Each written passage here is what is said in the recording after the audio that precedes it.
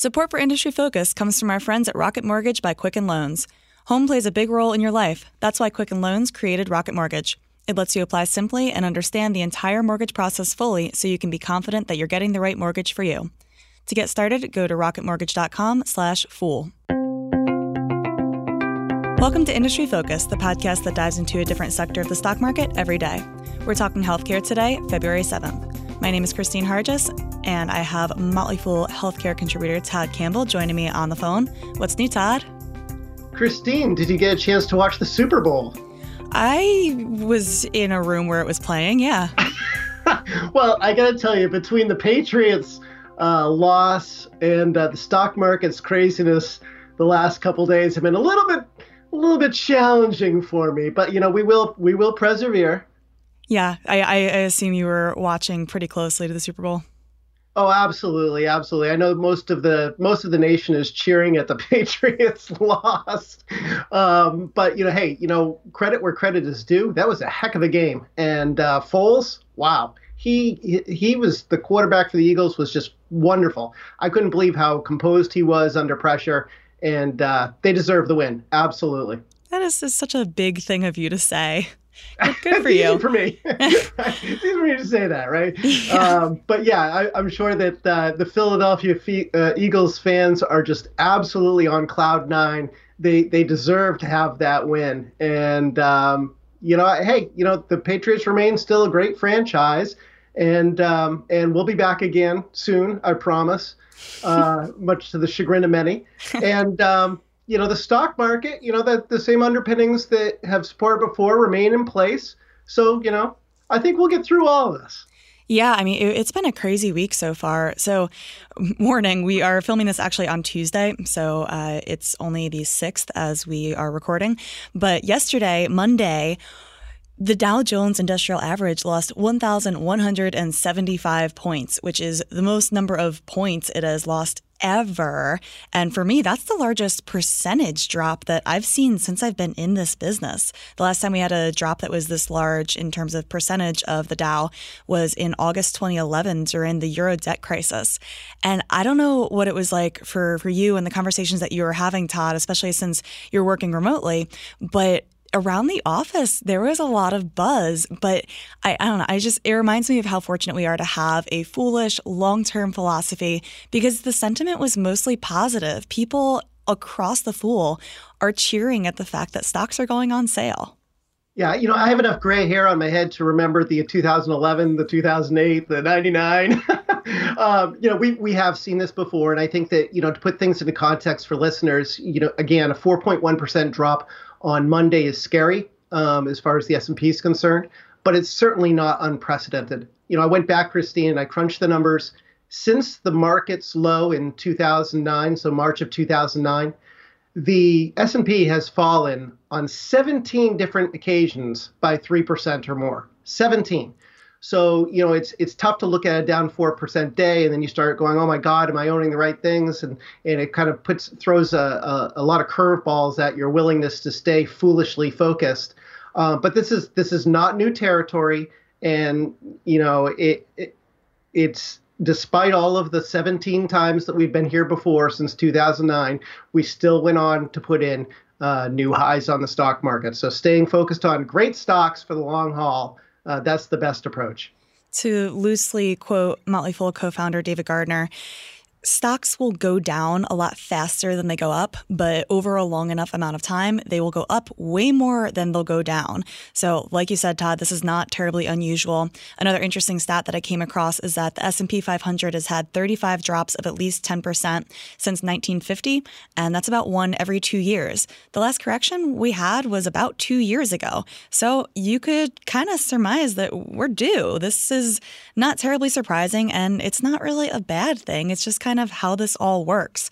But that being 10% said, corrections, Christine, like you said, they are pretty common. And if you look at the S&P and where it peaked in January, we almost got down to the 10% correction point over the course of a couple trading days. Yeah. We got down, I think it was 258. We got down to 258.70.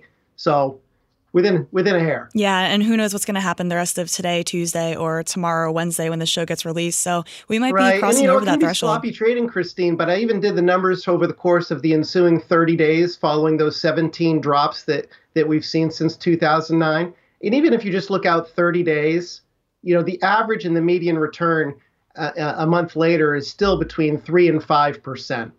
So, just patience is typically rewarded, and it could be as rewarded as quickly within a month, if that helps our investors stay foolishly focused. And speaking of being patient, the Motley Fool as a whole is working on putting together a comprehensive set of tools to help our readers and our listeners and our members think about a market crash. So stay tuned, and we'll be sure to let everybody know how you can access these materials as soon as we have it ready. But do know that we've got you guys in mind, and we will be putting out something in the very near future. So that being said, about the broader market, today we are going to talk about two specific stocks because it doesn't really matter so much what the whole market is doing. It's always a good time for investors to be thinking about individual companies and their business models and their catalysts that are coming up. So the two stocks that we want to cover today are AbbVie and Vertex. They're two of the largest biotechs. They both recently reported earnings. And up first, let's do AbbVie. Todd, what's the latest? Well, one of the reasons I want to talk about these two companies is they're companies that are on my personal watch list for an opportunity like this. I mean, they were both very big movers in 2017. AbbVie, for example, was up 60% last year, which is pretty remarkable for a company its size. And, if you look at, hey, are there any blue light specials, do I want to go out and buy? Then now might be a good time to consider a stock like AbbVie because, its shares have fallen about 12% from their peak on January 26th. And January was a news-packed month for this company, where they rolled out a lot of long-term plans that really are quite encouraging. I think first and foremost, we should probably discuss Humira. That is their lead drug. It encompasses 65% of the company's sales. And they reported sales of $18.427 billion, which was up 14%. So that's very encouraging. And they expect it, and that was for the full year, by the way. They expect the sales will continue to grow to $21 billion by 2020, which is not terribly new news. That's something that we learned during the JP Morgan Healthcare Conference. This is important because there have been a lot of questions regarding the Humira patent and whether or not this flagship drug will be able to continue to perform. And I think the news that came out of this company on January is fairly promising for the stability of this important driver of their business. Oh, absolutely. 65% of their sales. And I think up until, the fall of last year, when they got a favorable patent decision, people were really wondering what's going to happen when Humira biosimilars start entering the market.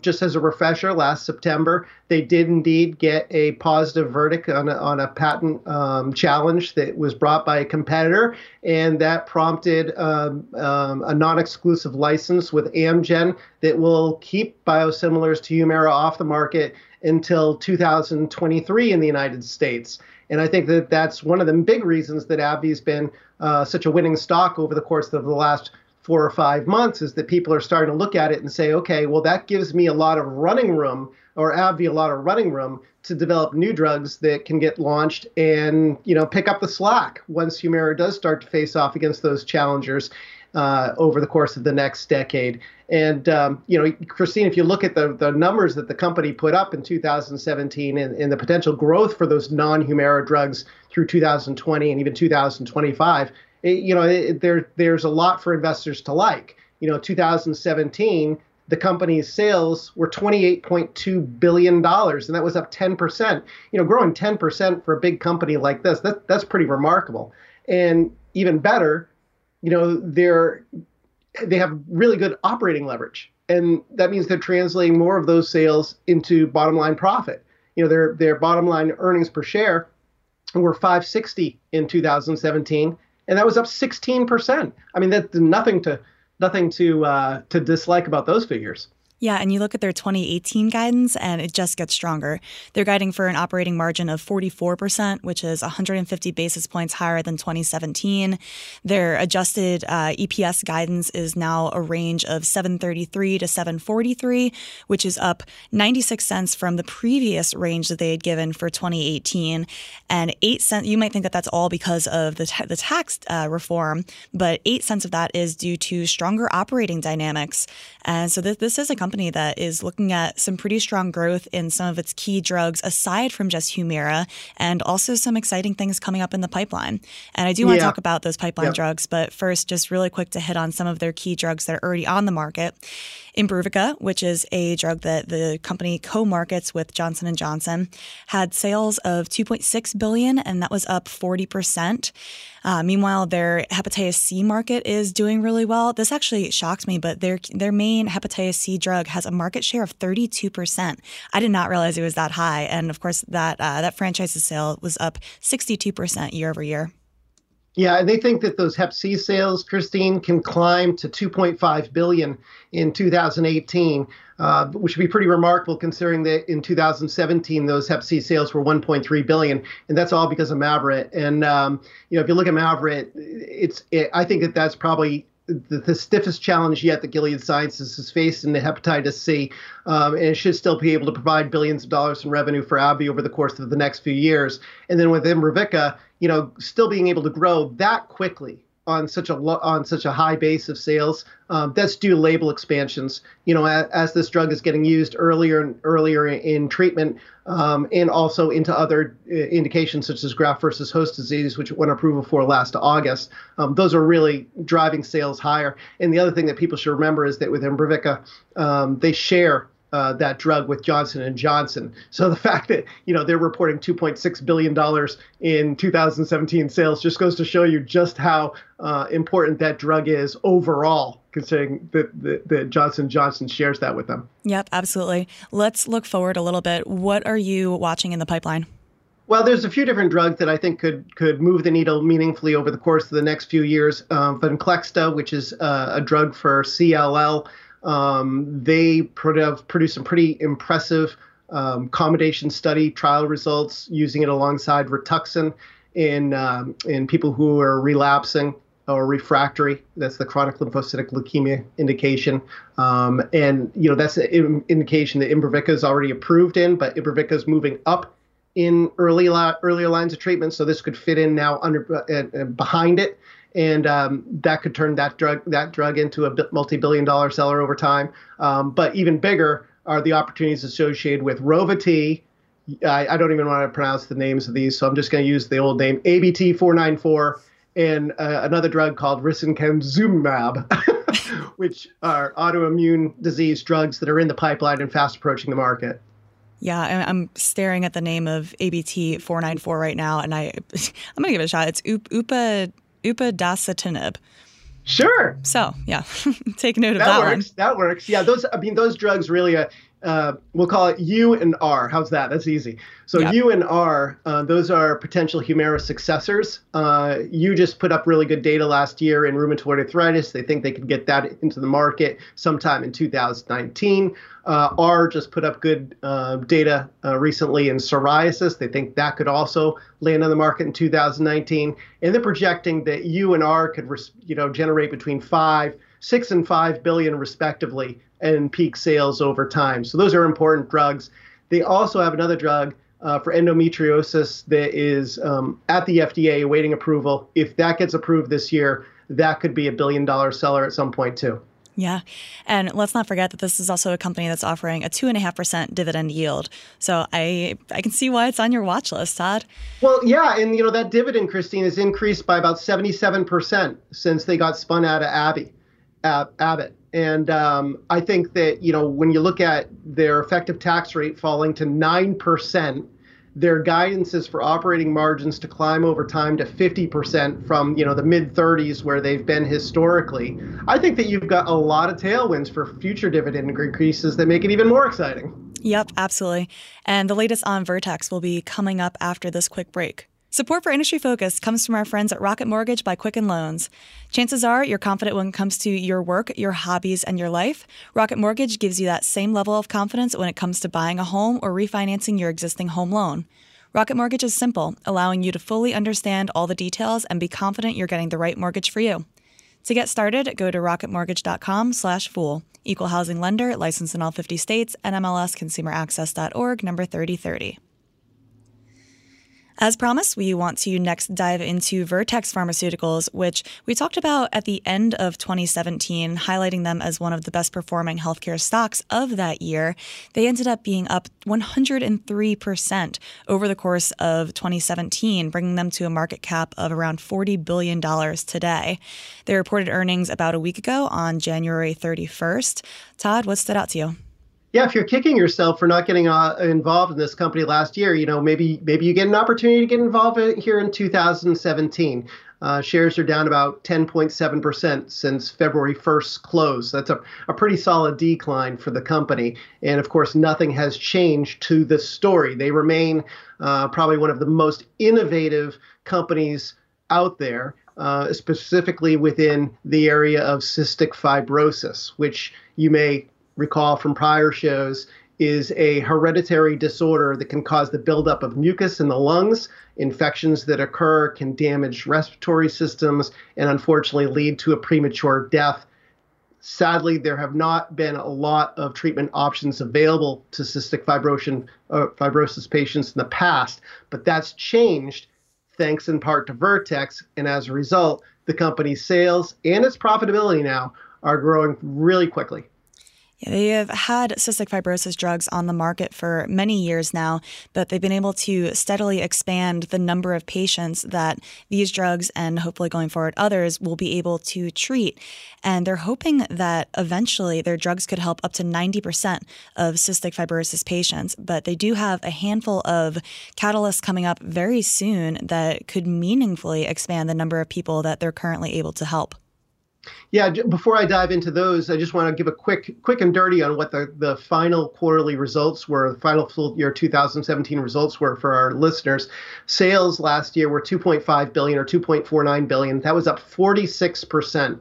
And earnings per share were up $1.95 or 129%. So there are two drugs that they have on the market right now, Kalydeco. I always pronounce that wrong. Kalydeco, thank you. Kalydeco, sales of that drug increased 20% year over year to $845 million. And Orkambi, sales of that drug increased 35% year over year to $1.32 billion. Now, what's interesting about this company is at the end of this month, there is an FDA decision that's expected on a two-drug combination. If that two-drug combination of its ivacaftor and tezacaftor, if that gets approved, that'll increase the addressable patient market by another 1,500 patients. Now, right now, Kalydeco and Orkambi can treat about 29,000 of the 75,000 or so cystic fibrosis patients that are out there. So increasing by another 1,500 is a bullish thing. That's a very good thing.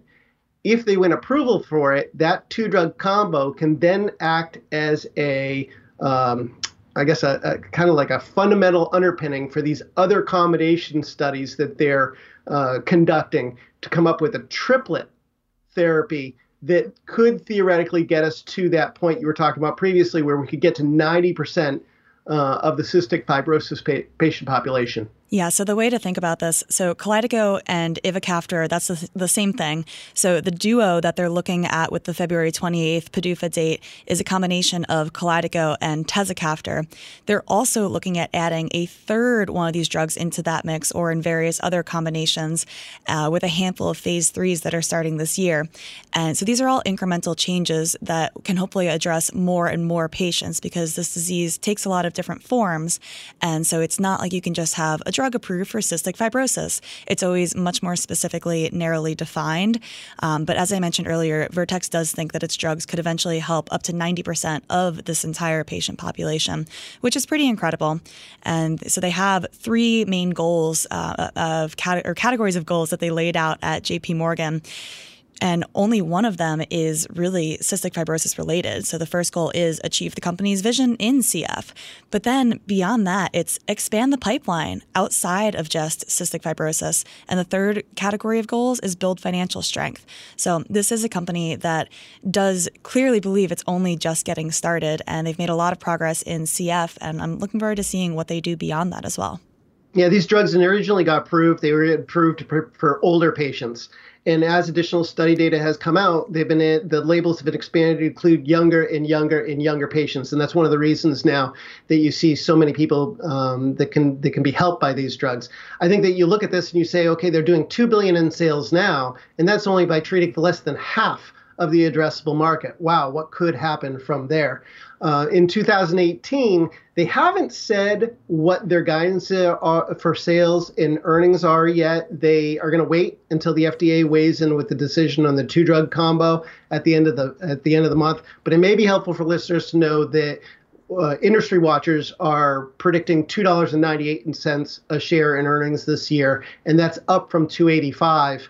90 days ago. So yes, you've got operating leverage here as these drugs are getting more widely used. That's translating into profits for this company that it can then use to reinvest into different projects in its R&D pipeline, including they've got one trial they're conducting alongside Johnson & Johnson for therapy for flu-related complications and people who are hospitalized. They've also got a pain drug in mid-stage trials. And I'm sure that we're going to hear over the course of the next 12 to 18 months a lot more about what their plans are to expand beyond cystic fibrosis. Absolutely. So as we wrap up, better buy Vertex or AbbVie? I got to say that I got to go with AbbVie. I think they just have more shots on goal right now than Vertex. The other thing that makes me a little nervous about Vertex, and investors should be paying attention to this, AbbVie is actually working with Galapagos, which is another company, on their own cystic fibrosis drugs, their own combination trials, and data should start coming out of that this year. So theoretically, Vertex may not have this market all to itself come 2020. Yeah, I'll also add to that, Vertex is partnered with CRISPR Therapeutics, which is a gene editing company, and they're looking at one-time cures for cystic fibrosis as opposed to right now treatment is chronic. So they could also be working themselves out of a market there too, which is, of course, a very good problem to have, but that something would be to just keep an eye on. amazing, wouldn't it, Christine? Wow. Mm-hmm. Yeah, I'm personally super bullish on gene therapy, and I'm incredibly excited by all the advancements that we're seeing in the different diseases that these companies are tackling. But that is a topic for another day. Todd, thank you so much for joining me today. My pleasure to be here. Thank you for having me. As always, people on the program may have interests in the stocks that they talk about, and the Motley Fool may have formal recommendations for or against. So don't buy or sell stocks based solely on what you hear. This show is produced by Austin Morgan. For Todd Campbell, I'm Christine Hargis. Thanks for listening, and Fool on.